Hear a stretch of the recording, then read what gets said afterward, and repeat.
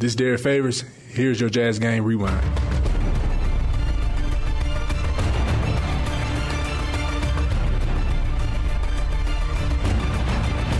I did not expect the Jazz to walk in and beat the Clippers and be up 18 in the fourth quarter on the road tonight.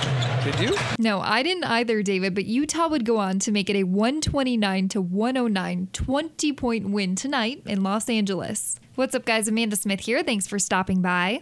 Well, in their fifth consecutive win and arguably one of their best performances this season, the Jazz outscored the Clippers in every quarter but the second. They controlled the game from start to finish, never allowing Los Angeles to get closer than 13 in the fourth quarter.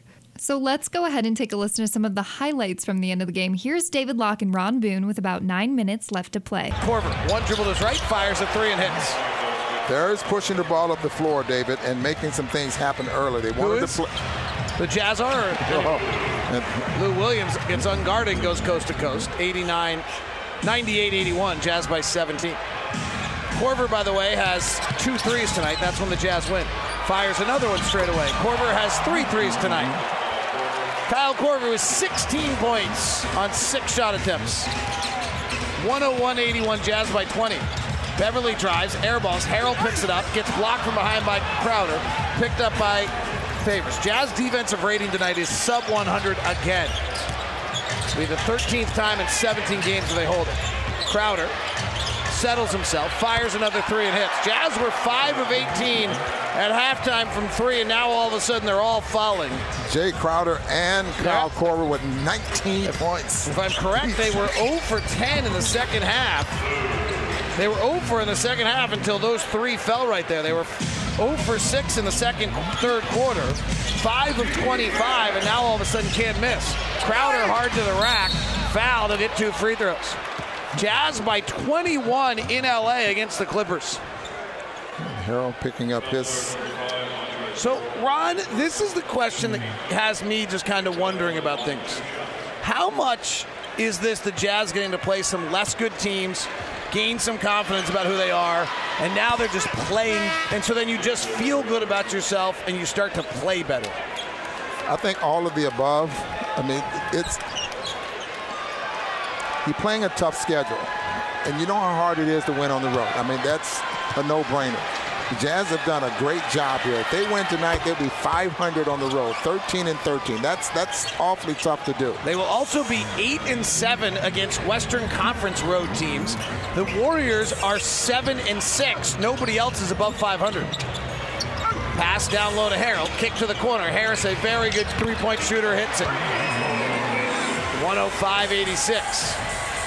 Gobert's back in the game with Grayson Allen. Quinn wants a timeout. Something broke down on that last defensive stretch. 19-point lead. Quinn will take the timeout. 105-86 on the Jazz Radio Network. Donovan block drive the rim, inbound to Korver. Double team, gives out to Gobert, 15 feet. Gets it back.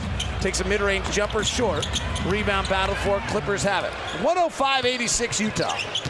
7:21 left. Lou Williams gets by the defense to lay it up and in again. By the way, Warriors tonight are into the fourth quarter and now lead 110-109. Steph Curry tonight in 3 quarters is 9 of 14 from 3.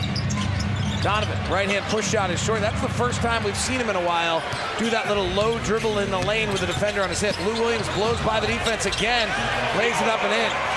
Jazz are shadowing Lou Williams to the right, but they're getting down the floor so fast that there's no big man to help. And Lou Williams is getting to the basket. Ingles, pick and roll, bounces to Gobert, double clutches, lays it up and in. Beautiful. He's going to go up for the dunk, was going to get it blocked. Double clutched it and then laid it up. Nice pass by Joe Ingles. How about the catch there in traffic? A bounce pass there from Rudy. Don't see that often. 17 points and 19 rebounds for Rudy tonight. Rudy Gobert finished tonight with 23 points and 22 rebounds, making him the first Utah player since Karl Malone to record back-to-back games of 20-plus rebounds in his 37th double-double of the season. So yes, he is tonight's player of the game. Scoops to Gobert, big step through the lane, and packed it backwards. He never saw the basket. 27 was all the rim saw as he took the right hand and hammered it home. But wait a second, can I give a tie for player of the game? Because Donovan Mitchell had 28 points tonight, making him the first Jazz player since Karl Malone to score 25 or more points in 7 straight games. To the elbow to Gobert, hands to Donovan, spins back to his left hand, guarded tightly by Bradley, crosses him over, beats him to the window, wraps it around from right to left, off the window, sits on the cup and goes down, plus the foul. He'll buy it and he'll get one free. And David, you had tonight's stat of the game, right? I want to give a little note here. This is subtle, but I think it's a big deal. Jazz moved to 8-7 on the season on road games against Western Conference teams. Warriors are 7-6. Nuggets are 6-7. Rockets are 6-7. Clippers are 7-9. Thunder are 7-9. Lakers are 6-9. Sacramento's 4-9. Memphis is 6-12. Portland's 4-10. San Antonio's 4-12. Dallas 2-14. Minnesota 2-13. Pelicans 2-10. Phoenix 0-11. So the Jazz and the Warriors are the only 2 teams in the Western Conference above 500 on road games against other Western Conference Well, teams. that is impressive, David. But lucky for us hoopheads here in Salt Lake City, the Jazz are headed home for 4 consecutive games here at Vivint Smart Home Arena. Your next chance to see them is Friday when the Cleveland Cavaliers are in town. Be sure to head on over to UtahJazz.com to purchase your tickets today. And as always, for any more on this game or future games, you can head on over to LockedOnJazz.net, the Locked On Jazz podcast, or for David Locke's full game notes, give Emptying the Noggin a read. This has been Amanda Smith. Thanks for tuning in.